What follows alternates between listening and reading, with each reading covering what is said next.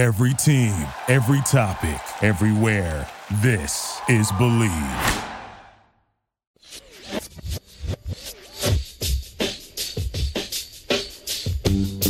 She grew up with the children of the stars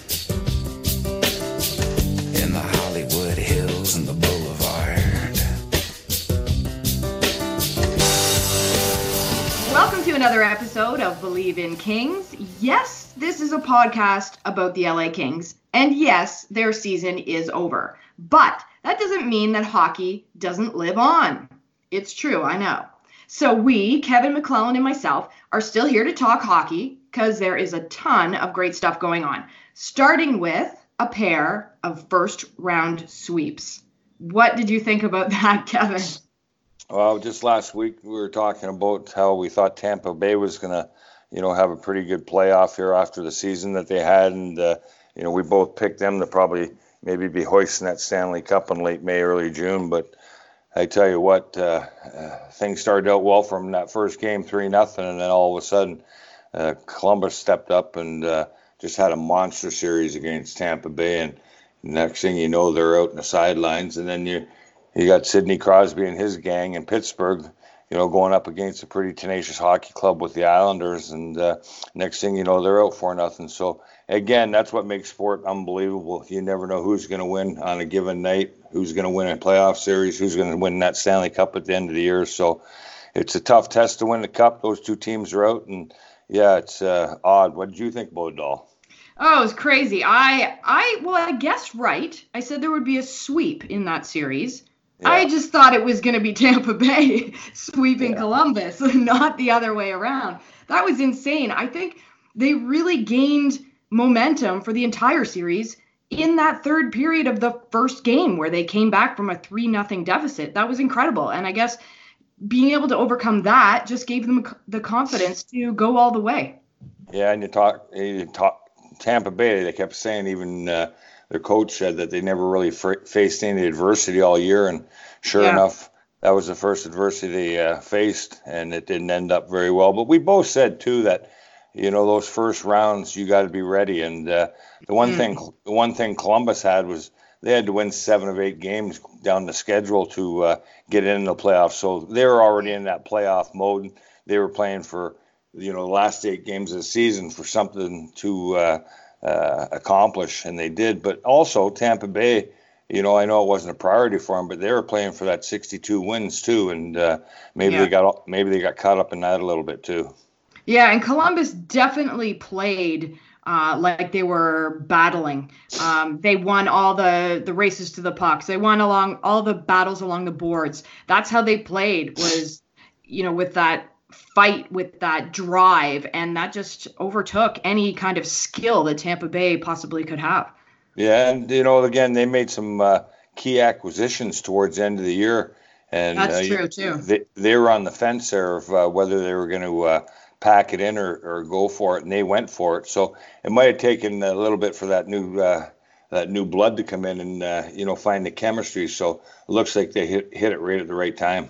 Yeah, and that's the first time in Columbus franchise history that they've advanced past the first round. So good for them. Yeah, and it didn't look very good when the other team playing Tampa. You look on the bench, and their coach was the coach that won the Stanley Cup with the Tampa Bay Lightning. So Tortorella always he got lots to say in the media and stuff like that. But I tell you one thing, you got to give him a lot of credit. He always has his teams ready to go, and they play a bit like him. They're cocky and passionate. They play with a little bit of gusto, and you like to see that. He's a good coach, and he shows a lot of emotion. I think that goes into his hockey team. Yeah, and that's the first time, I believe, in NHL history that the President's Trophy winning team was swept in the first round. Yeah, that was. And again, what a great season for Tampa Bay. And, obviously a real bad end to the season, but still hats off to them for the season that they did have. And, their big gunners just didn't get it going. And Columbus, their big guys, they outplayed Tampa's big guys. And at the end of the day, that's what you need. Yeah, and speaking of big gunners, Pittsburgh, they weren't able to fire either. No, and you just watch that game last night, and you're talking, you know, Crosby's got so much pressure on him, but you know he never had a shot on net last night. But he had so many opportunities, not so many, but he had 2 opportunities with about 2 minutes left where he had open shots in the middle of the ice in a real dangerous area, and he was trying to pass the puck to a worse shooting area. So I would like to have saw him shoot the puck there a couple of times. Maybe they would have tied it up and won in overtime and still lived on, but. You know, when you got a guy like that, and he's in that position to shoot the puck, that's the guy you want shooting the puck for sure. Absolutely. And Jordan Eberle and Robin Lehner in net were key to New York's success, for sure. Yeah, Lehner was a monster in that series for sure. And Eberle, you know, he was a highly touted player that never really got the opportunity. Edmonton, he got the opportunity, didn't really do much with it. And now all of a sudden he was a catalyst in that first round. But Leonard, what a great story with him too, with all his ups and downs in life to go and have a series like that. Good for him. Yeah, I bet you Edmonton's really regretting losing Eberle now. Yeah, they probably regret losing a few guys. I mean, they've traded some pretty good players away and brought some different guys in. But that always happens when you bring a new GM. He usually brings a few of his players in and gets rid of some of the old guys. But, you know, another name you can throw in there is Taylor Hall. But imagine Taylor Hall and Eberle still playing with McDavid. That'd be a pretty good hockey club for sure. Absolutely. The Penguins only led for 5 minutes in that entire series. So it wasn't like they just, you know, let it go in the last game. They just were not stepping up to the plate at all. No, they weren't. And, you know, even during the regular season, they had their struggles. And, you know, they got on a roll a few times, won a few games back to back, and then finally solidified themselves in the playoffs. But it wasn't a real banner year for the Pittsburgh Penguins.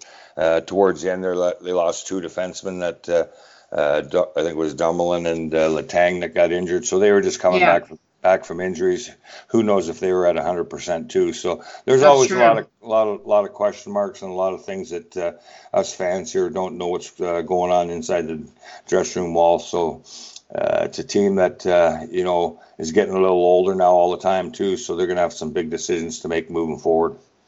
Well, good for the New York Islanders because they're advancing past the first round for the second time only in 25 years. So hopefully they do well for the next round. Yeah, and it's nice to see them back in there because, you know, when I played, obviously, before we started winning the Cups, the Islanders were such a dynasty and such a real hard place to go and play. And, you know, when you're talking Bossy, Trache, and all those guys, now they got a little bit of excitement back in Long Island, and hopefully they go a long way. Yeah. Now, on the other side of the coin, the Winnipeg-St. Louis series has been fairly evenly matched. Yeah, it has. I mean, Winnipeg, you would have thought they were, you know, dead after losing 2 games at home. But, you know, that's a good hockey club there. And that one line last night won them the game for sure. But they go on the road and win 2 games. Now, all of a sudden, it's back to Winnipeg, tied 2-2. So, again, I think Winnipeg will probably come out of that series just because St. Louis was on such a high. Now all of a sudden they're going back, you know, really questioning themselves for sure. And you know, now they're calling another goaltender up from San Antonio, so there's question marks there. So again, they're going to feel the pressure going into Winnipeg. Interesting. And another, or actually some controversy in some of the series. There's quite a few of them actually that I want to talk to you about, get your opinion on. San Jose Vegas series. There is a huge battle going on between Evander Kane and Ryan Reeves. And I've got a quote here that I want to read you because it's absolutely hilarious. It made me laugh. Kane says about Reeves, for a guy who plays 3.5 minutes a night, he sure does a lot of talking. And I think he thinks it's the WWE. He's probably going to end up there pretty soon with the way his game looks. Yeah, that's good trash talking. Yeah, it's trash talking, and again, that's all part of it. But you know, that Reeves brings a lot to their hockey club, and people don't realize it, man. I mean, guys like Pacioretty and this Stone, they're all of a sudden about 4 inches taller and about 10 pounds heavier every time Reeves sits on that bench with them. I know that. I played that role. Reeves actually can play a little bit. He's a guy that doesn't sit on the bench. So again, he's trying to get Reeves off his game, trying to get him some take some stupid penalties. But again, trash talk never bothers these guys. They just keep going and have a little bit of fun with it. There was some pretty good fisticuffs going on, too. They had a great fight in Game 3. That was pretty entertaining. Yeah, it was. And I think that Reeves actually has Kane on his heels a little bit. And obviously, after last night's game, I think Las Vegas has San Jose on its heels a little bit. And that big question mark. Jones was out after the first period again last night. San Jose outshoots them 18-7 in the first period, and they're down 2-0. That's crazy, man. You know? Yeah, absolutely. And tomorrow night will be Game 4 for San Jose and Vegas. They'll get a chance to try to either take San Jose out completely, or San Jose is going to have to try to fight to keep in it.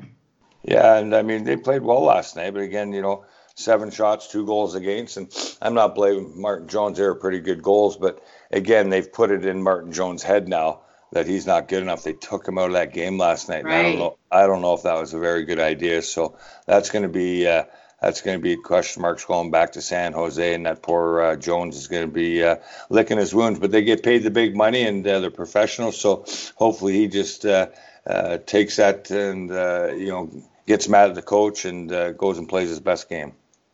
I agree with you on that. If they had taken out Bobrovsky, Columbus's goalie, in the first game when they were down 3-0, that might have been a different story. Yeah, I mean, for sure. And, that's Trotz. Trotz has been around the game a long time, and he believes and shows confidence in his players. And sure enough, that was a key move. You're right there. I never even thought about that, but that could have been the scapegoat they used for the first game, but they didn't. They stuck with their players that got them there, and usually that's what good coaches do, stick with the players that got them there and show them confidence, because you cannot play or do anything in life if you don't have confidence, that's for sure. Exactly, and Bobrovsky's definitely given them some confidence now. Yeah. Speaking of upsets, there was one of the biggest upsets that has ever happened in NHL playoff history was the 81-82 Oilers versus LA Kings series. Do you remember that? Yeah, I remember that. I wasn't there yet, but the Kings erased a 5-0 third period deficit to come back in Game 3 to win 6-5 in overtime. Yeah, I think Darrell Evans scored that game winner in overtime, didn't he? Yeah, I think that was who did it. Yeah, that was the Miracle on Manchester, they called it. Yeah, that was a bit of a meltdown there for sure. But again, that's what happens, and you get a little bit of momentum in this game, and all of a sudden, you're winning series, and the next thing you know, you're in the Stanley Cup final. So again, I repeat myself and say that's a great thing about hockey. Tonight we're going to sit and watch the hockey games, and there's going to be all kinds of surprises that we didn't think that were going to happen before the game. Yeah, I'm really looking forward to the Toronto-Boston Game 4 tonight. There's a little controversy there, too, with Kadri being suspended. He was suspended for the first round, whether that be 3, 4, or 5 games. It wasn't the number of games. It was just for the remainder of the round. What are your thoughts on that? Well, because, I mean, that could get pretty heated, man. That was a bit of a nasty cross-check for sure. And obviously, you put him back in the game in another game or two, there's something going to happen out there for sure. So, again, they probably did the right thing. I mean, during this regular season, that's probably about 10 games, right? Yeah. And I know in the playoffs, usually everything gets cut in half. But, again, I think they just took him out of the playoff series. And, is that fair? I don't know. But, there was a lot of nasty stuff that was happening in that game, that knee from DeBrusque on Kadri, and that's where you expect the referees. The referees got to make those calls, and sometimes if you let too much of that away with, then all of a sudden, the next guy says, geez, well, hey, he didn't get nothing for doing that. Maybe I can do this. So, Again, they take the nastiness out, and you saw it the other night. There wasn't a lot of nasty stuff. So, again, they accomplished what they wanted. But I think still some of that could have, and maybe the Kadri situation could have been avoided if the right calls were made early in the game. Yeah, absolutely. And I hope the Leafs take that passion and turn it into something positive. They really weren't playing with a lot of gusto. So I think Kadri, even though he crossed the line, some people might think, he was the only one on the ice playing with any passion. So I hope that kind of turns things around for the Leafs. Yeah, and everyone's all over that Kadri right now and everything like that. But you know what? Stuff's been happening for years and years and years, and a lot of emotions are out in that ice, and it's difficult until you realize how much emotion goes out there. Then you don't understand. But if you're out there and you're playing and you're in the heat of the battle, you would understand sometimes things like that happen. And if he could take it back, he would, but he can't. But it was nice to see him. They showed him in the booth there a couple times during the game when the Leafs scored, and it was still like he was on the bench, and that's what you like to see. He wasn't sitting up in the box pouting. You know what I mean? He was still up there excited, jumping around, and that's what you really like to see. And the Leafs will probably move on, and he'll get to go right back in the lineup, and hopefully Babcock puts him right back in the lineup, and that issue is over with and done with. I hope so. I don't want to jinx it, but I really hope they do move on. They seem to get a lot of momentum, actually, at the end of the last game, when Mitch Marner just sacrificed his body blocking shots to save that game. So I'm hoping they're going to take that forward, too. Yeah, and again, that shows what Toronto's all about right now. I mean, a guy like that, that puck was up top of right in the middle of the ice there, and if he doesn't block that shot, that's got a good chance of going in. So again, that's what you have to do this time of year. You have to sacrifice, and if they need to see sacrifice, they'll show that clip at the beginning of the game for the Maple Leafs in the dressing room for sure, and that's what it's all about: blocking shots, taking that punch in the face and not retaliating. That's what you need in the playoffs. Yeah, and for a player of such quality, of such skill as Marner to, throw himself in front of a shot like that, that's pretty impressive. That tells a lot about a kid for sure, and a hockey player. It shows that they want it, and it's a tough grind getting to the end and winning that cup. But that's what you need on a nightly basis, is that kind of stuff. And you just don't need it from your third and fourth line guys. You need it from your first and second line guys too. Yeah, absolutely. Another case of a skilled player doing something absolutely crazy. Ovechkin, what was that? When was the last time you saw the regular season goal scorer KOing a guy in the playoffs? That was insane. Yeah, it was. And, they were whacking and hacking, and there's been some other stuff that have happened in the previous games, and it just ended up coming to blows. But, they were both throwing a few punches, and then Ovechkin just got him in the right spot. When you get hit in that spot, you're going down. So, again, tempers flare. I mean, this is a big media frenzy now about this Ovechkin and the incident, but that happened all the time back in the day. Two guys fight, one guy gets knocked out, and here they're running with it in the paper and stuff like that. But when you drop your gloves, you take your chances, and both guys dropped their gloves there, and the end result wasn't very good for the Washington player. Yeah, Sebastian Kopp wasn't too happy after that. But I mean, the thing that amazes me is that Ovi is such a well-rounded player. Like, he's the regular season goal scoring leader. And then he goes and he's able to fight and pull up his own, obviously, which impresses me. Yeah, he wasn't fighting a very big guy, but, that's true. Ovechkin doesn't get paid to do that stuff. But, you look, again, I always like to go back and, examples that I know about. But Mark Messier was one of the best players, if not the best player in the league, next to Gretzky at that time. But when he fought, he would kill guys, man. So he only fought once in a while too. So Ovechkin, he's such a strong guy, and if someone tries to test him, he's going to show them that he can fight, and that's probably why he gets so much room out there, because Ovechkin, he plays a fiery game, man. He's hitting guys. Yeah. He's hitting guys all the time, and he doesn't back down. I mean, he's running guys left and right out there, and that's probably why he gets so much room, and no one does nothing back, because there's the end result right there if you drop your gloves with Ovechkin. And Messier was the same. Messier would have been one of the toughest guys in the NHL if he was a fighter, for sure. The only risk being that those guys that have the hands, have the skills, could actually get injured in a fight and then be out for the rest of the series. Yeah, you don't want your best player, obviously, fighting. But that situation there, you can't harness it. You can't harness it. It happened, and things like that are going to happen. You thought it would have ignited his team, but it didn't ignite his team. So, again, they're in a different situation tonight. They need to win that game tonight, or it's going to go back to Washington 2-2. And when you start getting into a short series of 2 out of 3, anything can happen. So Ovechkin and the boys should be ready to go tonight. Yeah, and what do you think about the new hiring with the LA Kings? Yeah, I'm so glad they actually got him, that they acquired him. That's fantastic. For those who haven't heard, we're referring to the Kings hiring a new head coach in Todd McLellan. Yeah, it is good news. I saw that, and I had the pleasure of coaching against Todd McLellan when I was out in the Western Hockey League. I was with Prince Albert Raiders, and he was with the Swift Current Broncos. So he's a great guy.